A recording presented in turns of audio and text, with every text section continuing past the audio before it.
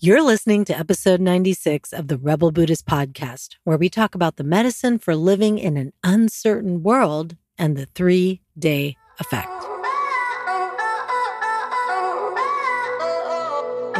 Welcome to the Rebel Buddhist Podcast, where we explore how to use the science of psychology, Eastern spiritual practices like mindfulness and compassion, and the game-changing work of self-coaching so you can free your mind and free your life. I'm your host, Anna Verzoni. Aloha, Rebels! I've been hosting some friends visiting me on the Big Island. I'm tan AF because when people visit the island, I see that they want to sit in the sun a lot. Whereas when you live here, you often try to find the shade. So I've been hanging with them and oh my gosh, I haven't been this dark since before I lived in Alaska in 2011. I feel like I look Filipina again, which is awesome. So anyway, I was hosting my friends, and as you may know from last week, I had had a fairly stressful week prior, and going to nature really healed me. And I want to dive deeper into that today because being in nature over the 3 days was super important. And it reminded me just of so many other tools I've learned over time that help me simplify my life and calm my mind to manage in this uncertain world that we live in these uncertain times, right? Because I can just sense that there's tension in the air. You know, it can always be there, sometimes more than others. But lately, I've just been really noticing it because I've been traveling a lot. And I think that, it's even more prominent when we're traveling. But man, I've traveled for decades and things are different now. And not just in traveling, but in the world in general. So I want to tell you something. I can tell so many humans are on edge right now. Yeah. My friends' kids in elementary school are thinking about the Russo-Ukrainian war and are asking about World War III. After 2 years of a pandemic with added stressors, people are even more impatient, more afraid, and it seems finding it harder to be kind. Now, all this seeming uncertainty about the world has been going on since before the pandemic and before this recent war. There have been invasions by the US and other Western nations into other countries that got a lot less airtime than this current conflict, but they've been going on. There's been unrest and epidemics all over the world at any given time. And I'm saying this not to diminish what's going on right now, which is horrible, but to remind you that what I'm going to talk about today can be of benefit at all times because there's never any predictability and guaranteed security. And this doesn't have to cause us to live in fear. It's just the nature of the way things are. Impermanence, right? It's a law of nature. So when we know this, what can help us feel safe, calm our nervous systems, and not spiral into feeling helpless and overwhelmed, especially now with these challenges so pronounced? How can we best navigate and stay connected to our humanity amidst all this? And there's a lot of resources in past episodes of the podcast, but today I have some tried and true and evidence-based suggestions here, and I hope they help you find your center amidst this wild, uncertain world we live in and have been living in, okay? So these are things that I implemented before the pandemic and then later found to be super helpful during these more recent times. So one of the first things I want to recommend when it seems like shit's hitting the fan all over the place is a news cleanse. We can get overwhelmed by the news. As humans, our brains didn't evolve over millennia incorporating knowledge of the entire world and its issues. And hearing about the world's tragedies and seeing vivid images of war crimes are relatively recent phenomena coupled with the rise of television and mass media. David Strayer, who's a cognitive neuroscientist at the University of Utah, he studied the attention networks of the brain, and he says that our attention networks get overwhelmed in our day-to-day lives. And I'm sure you all noticed this before the research, right? And this is not just by news that we receive, but the emails and the pings and the notifications. I mean, the journalist Florence Williams, she points out that people were complaining about this kind of overwhelm in the early 1800s. Like William Wordsworth, a poet of that time, said, like all the issues about, quote, getting and spending. And he also said, the world is too much with us. And that's pre-internet and TV. So yes, we weren't quite wired for all this to be absorbed and processed in the way we're currently inundated. It takes time to adapt, to change in the evolutionary sense. And a lot is happening very quickly in regards to how much information is coming our way and what's demanding our attention. Now, I want to emphasize here that knowing this doesn't mean we ignore suffering or tune it out.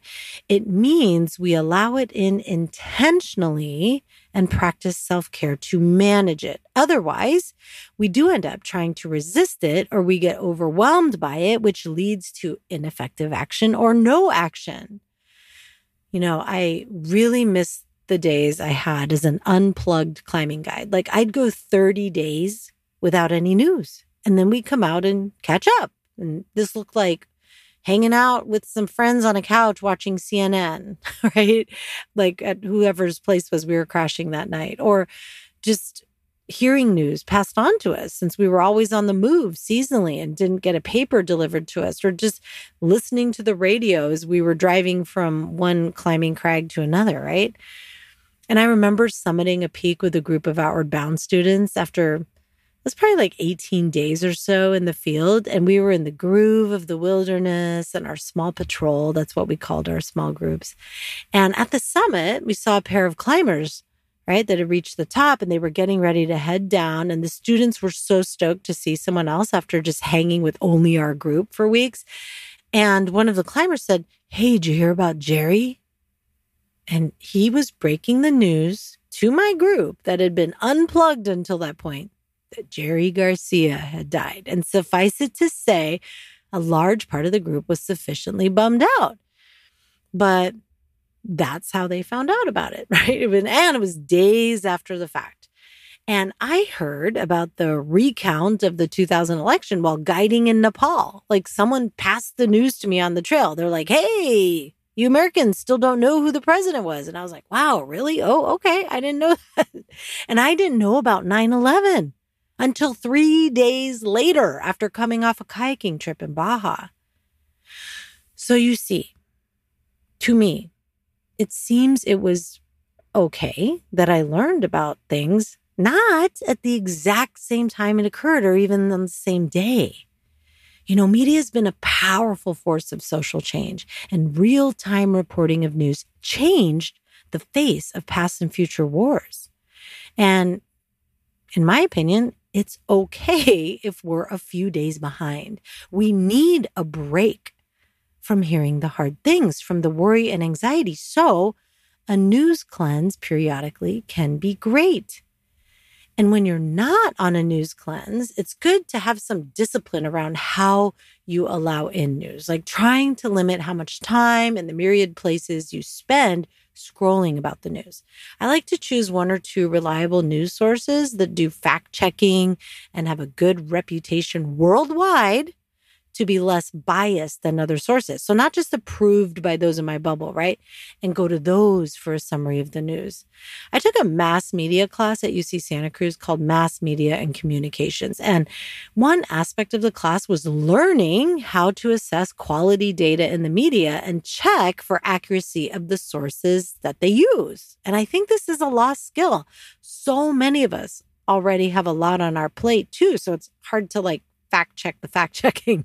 So narrow down where you get your sources and make sure it's not just because it's a source that agrees with you, but one that's been proven journalistically to have integrity. And there's not that many out there, okay? So also try not to check the news every day. Shocker, right? Or at a minimum, check it once a day and definitely not first thing in the morning. More on that in a bit. And please don't doom scroll.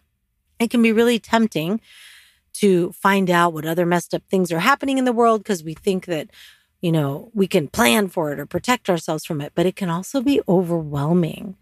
So try entire weekends without news or only checking on news 3 times a week or not checking it at all for a week or two. The world will still keep happening and you'll be able to catch up and you can still help and take action even if you hear about it later. And you'll likely take more effective action with the improved resilience that comes from breaks. Another thing we can do is to regularly practice a social media detox. I know y'all have heard this before, but it's often actually hard to do. A lot of people in Freedom School even are not on social media intentionally.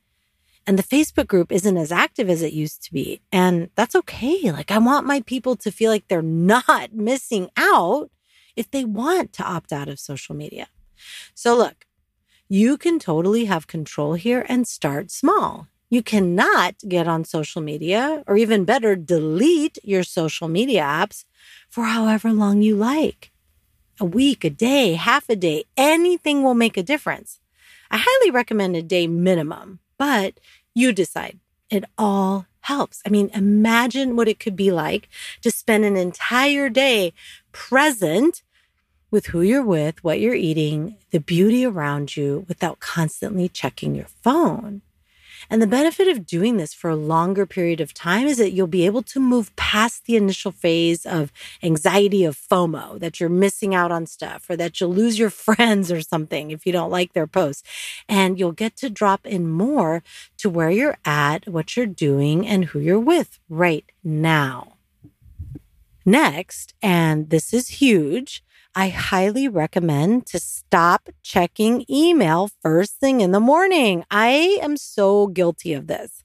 I go to pick up my phone and then I go to turn it on and then the notifications pop up and I'm just I have to really work on stopping myself from checking email first thing in the morning. And now I've sort of got more discipline around it, but this has made a huge difference in my day. You remember last week's episode about alignment? Well, when we check email in the morning first thing, it can throw us out of alignment for the rest of the day. Think about it. Before, we didn't have this thing where we turned it on and could potentially hear devastating news or stressful news.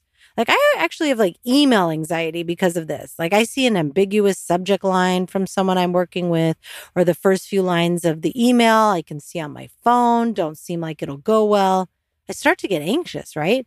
And I've found out super stressful news via email, things from attorneys threatening frivolous lawsuits or an internet troll, I even found out about my mom's death via Facebook Messenger.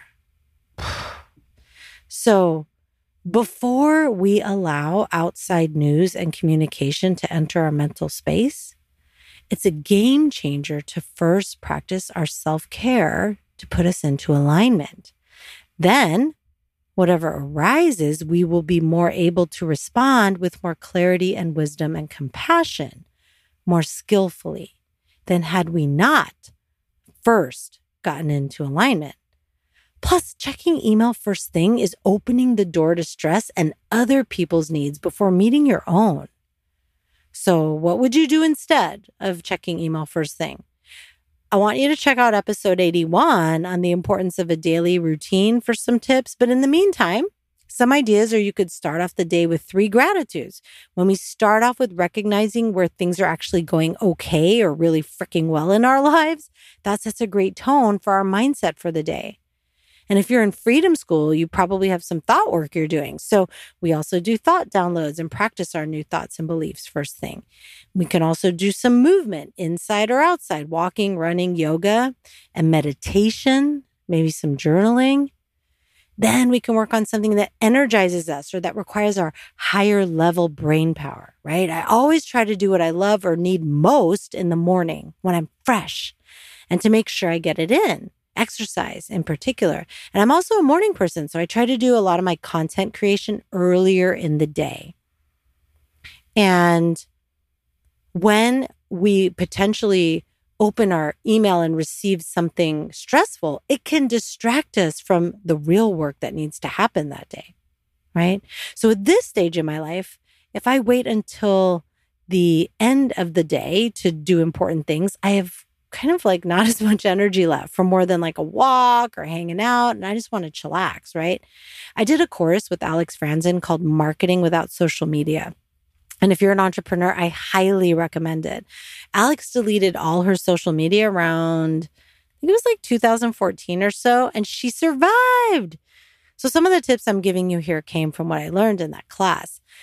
And she recommended to do high-level tasks earlier in the day and then to check email and respond to email later in the day. And when I first heard this, I was like, what? What if there's an emergency I need to attend to ASAP? But trust me, what I've learned is there are no emergencies sent by email. Like, do people freak out and want stuff handled ASAP? Sure. But that doesn't make it an emergency. It can wait, or they can call.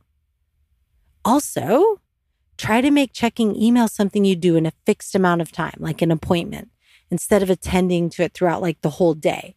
And this will be game-changing and help you focus too, all right? Next, try turning off your ringer. Look, I have a kid and I still do this. And I say this because I know a lot of y'all are like, oh, but I have a kid and I need to be reached. If your phone has this capacity, I put on my do not disturb feature, but allow for just like a certain types of numbers to ring. Like I enter the certain numbers, meaning like my kid's school will still ring, the number of the family she's with, if she's visiting a friend, will ring, or my husband. And he pretty much knows to not call me unless it's an emergency because I just don't pick up. He can text me and then I can see it on my own time. When my parents were alive, I'd set it up like that for their numbers too. So in my do not disturb settings, I set all notifications off, right? Except for those numbers that I specified. And when I was a kid, I feel so old saying this, but hey, if you left the room where the phone was, you missed the call. And it was still okay. I mean, y'all, I even remember when you couldn't leave voicemails. It was like you missed the call. Oh, well, you didn't even know you missed the call. That person didn't even say anything to you. You couldn't listen to it later, right? Like all was still okay. And I still had friends and a partner and all my fingers and toes and a business I love. So you do not need to answer the phone. Protect your space. And you can teach people that this is how you roll. And they won't be as traumatized from it after a while, right? Okay, so my fave thing on this whole list is this final one, to spend time in nature. As you know from last month's episode, time in nature healed me from what was a super messed up week. I felt so down and bummed out and stressed, like everything was going to shit. Then I went camping with friends, which at first felt stressful because I was like loading the car and buying the groceries and making sure we packed everything, printing the permits, finding the spots, setting things up in the heat and yada, yada. But once we had it set up, my friend Michelle and I, we sent the kids to play on the beach and we set up the hammock and the camp chairs and just chillaxed. And I watched the waves, strolled on the beach, watched the kids playing, listened to the birds, the wind, the waves, the rustling palm leaves. And I did not listen to music. I know some of y'all want to bring your tunes into nature, but that's just not my jam. I go to nature to quiet my mind, to heal, to pray. So for me, playing music with speakers in nature is like bringing a boombox into a cathedral because my brain is like so busy and noisy so much of the time that when I'm in nature, it's like the one place I can quiet my mind because the natural world is so damn amazing and entertaining even when we drop into it. Sans external music, yeah? But I've learned to flow with it. since I can't control people around me, boo-hoo, and my friends now know to check in if I'm really needing silence or if it's cool to turn on some tunes. And I've learned to be okay if I ask for silence and it's annoying some people. And I want to tell you something else I learned from Alex. She told me about the 3-day effect. The research about this phenomenon was initiated by a guy named Ken Sanders. He used to be a river guide. And on these trips, he noticed that on day 3, there was a shift in the energy of the group. And he called it third day magic. And Florence Saunders is a science journalist I mentioned earlier, who wrote a book in 2017 called The Nature Fix: Why Nature Makes Us Happier, Healthier, and More Creative. And I got a lot of info about the 3-day effect from her articles and her podcast series called The 3-Day Effect.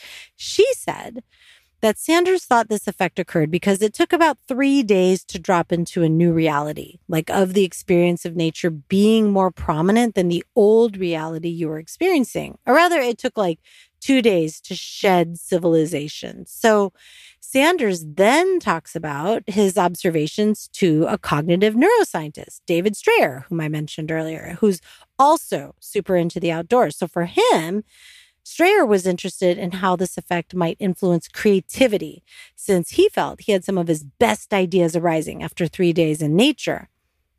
Now, while this was his area of interest, I want to emphasize here that I'm not sharing this with you to have yet another tool to help you be more productive, okay? To not just be a better problem solver. It seems like a lot of Western culture is always like, so will this napping thing or resting thing or psychedelic thing or microdosing thing or nature thing make me more productive? Because then I'm willing to rest if that's the case, right? And yeah, it actually often does help you be more productive, but that is not the point, at least when I'm talking about it right now, okay? Rather, it's to help you be more human. Be human, a human being, and not just a human doing. Like, why does rest and nature and a peaceful mind have to be justified by productivity? That drives me nuts. Can you tell it's one of my pet peeves? Anyway, so this is Strayer's area of expertise, right? Cognitive neuroscience. So it makes sense that's where his brain goes. He's like, if you can disconnect and experience being in the moment for 2 or 3 days, it seems to produce a difference in qualitative thinking. So he carried out a study to test what he called the 3-day effect and took a group of 28 backpackers and gave tests to them before and after going on outward bound trips. Yes, you heard me, outward bound. And I just love this because I worked for what was then called the Pacific Crest Outward Bound School for 10 years. So what he found was that immediately after a trip, the participants were asked to engage in this game called the Remote Associates Test, or RAT. And it's a word test game. So they give you a series of 3 words like cottage, Swiss, cake. And you come up with a 4th word that can fit with those words. Like in this case, it's one of my favorite things, cheese. So with this group, they performed 47% better after the trip, which is huge. So Strayer suggests that our frontal cortex, which is responsible for executive functioning, gets a break when in nature, which aids in this increased capacity.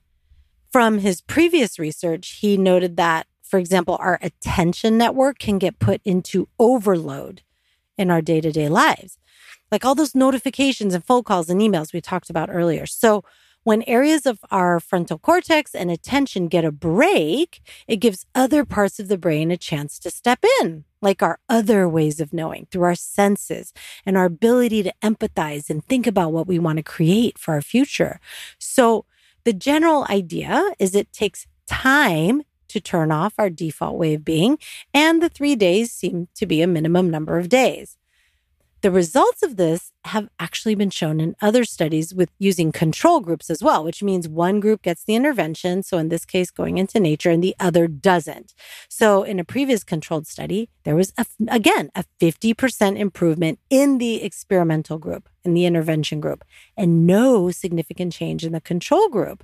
They did this with a group of vets wearing EEG caps on the Green River in Utah, right? I'm sure they weren't wearing them going through rapids. Okay, so here's another interesting thing. More recently, he found that the area of the brain that's really turned on when we perform cognitive tasks quiets down in nature, but not if you're using your phone at the same time. What?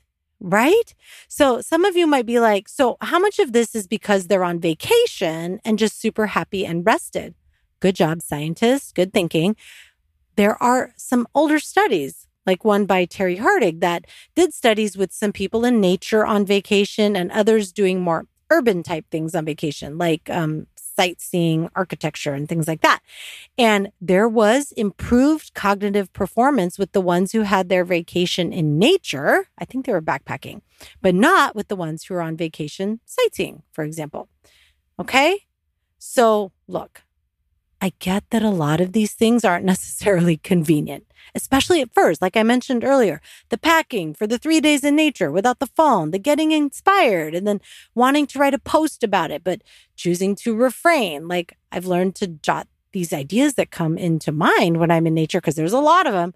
I jot them down so I don't forget, like in a small notebook, right? And I get that most people are on social media on weekends and nights and check email all those times too. As of 2020, the average daily social media usage of internet users worldwide was 145 minutes a day, which is up from 142 minutes the previous year. And phone use, people on average interact with their phone, tapping, clicking, swiping, typing, freaking 2,617 times each day. And that's just the average. It goes up to 5,427 interactions with the phone when it comes to heavy users. I mean, it seems mind-boggling, but when you think about it, people are on the phone, even on dates. I'd be like, no, but people do it at red lights, while driving, while walking, while waiting in line. I mean, yeah, so it seems like a lot, but I guess I can see how it's possible.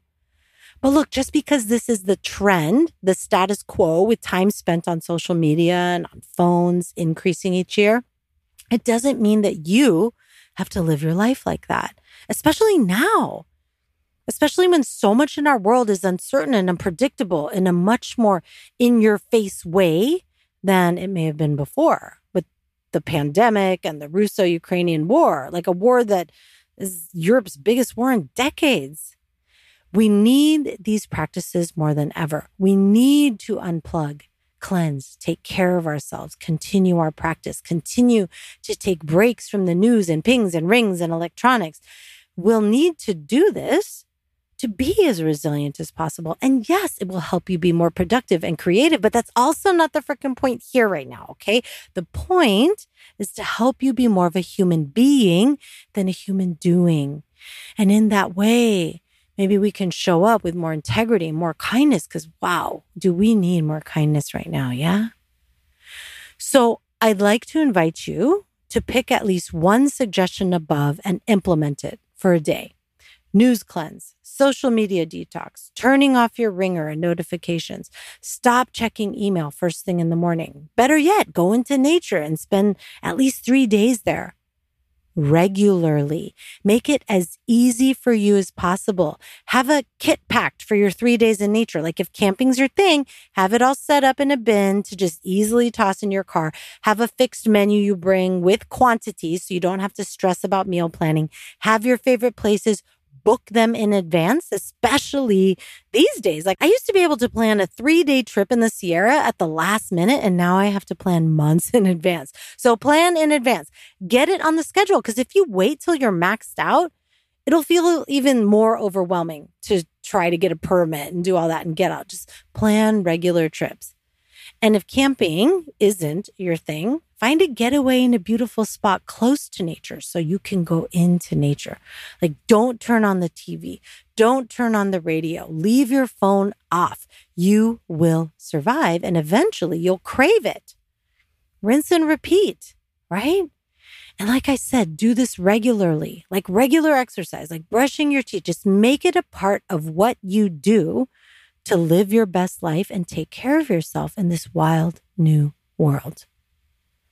All right, rebels, have fun in nature. Have fun unplugging in big and small ways and being more present with whomever you're with, wherever you are, whatever you're doing, right? It all matters, and whatever you choose to do, to whatever degree, it will help you cultivate a more simple life, a calmer mind, which we really need right now. And get ready for next week, because we're going to talk about psychedelics and spiritual practice. Juicy stuff, okay? All right, Rebels. Talk to you later. If you like what you heard, please spread the love and share it. And if you know you need some help with this and want to learn more about how to free your mind and free your life, go to rebelbuddhist.com and grab my free Rebel Buddhist Toolkit, where you'll receive a video training on cultivating resilience, access to the private Rebel Buddhist group where I do weekly live sessions on topics just like this, and a copy of the gorgeous Rebel Buddhist Manifesto, and more for free. That's rebelbuddhist.com.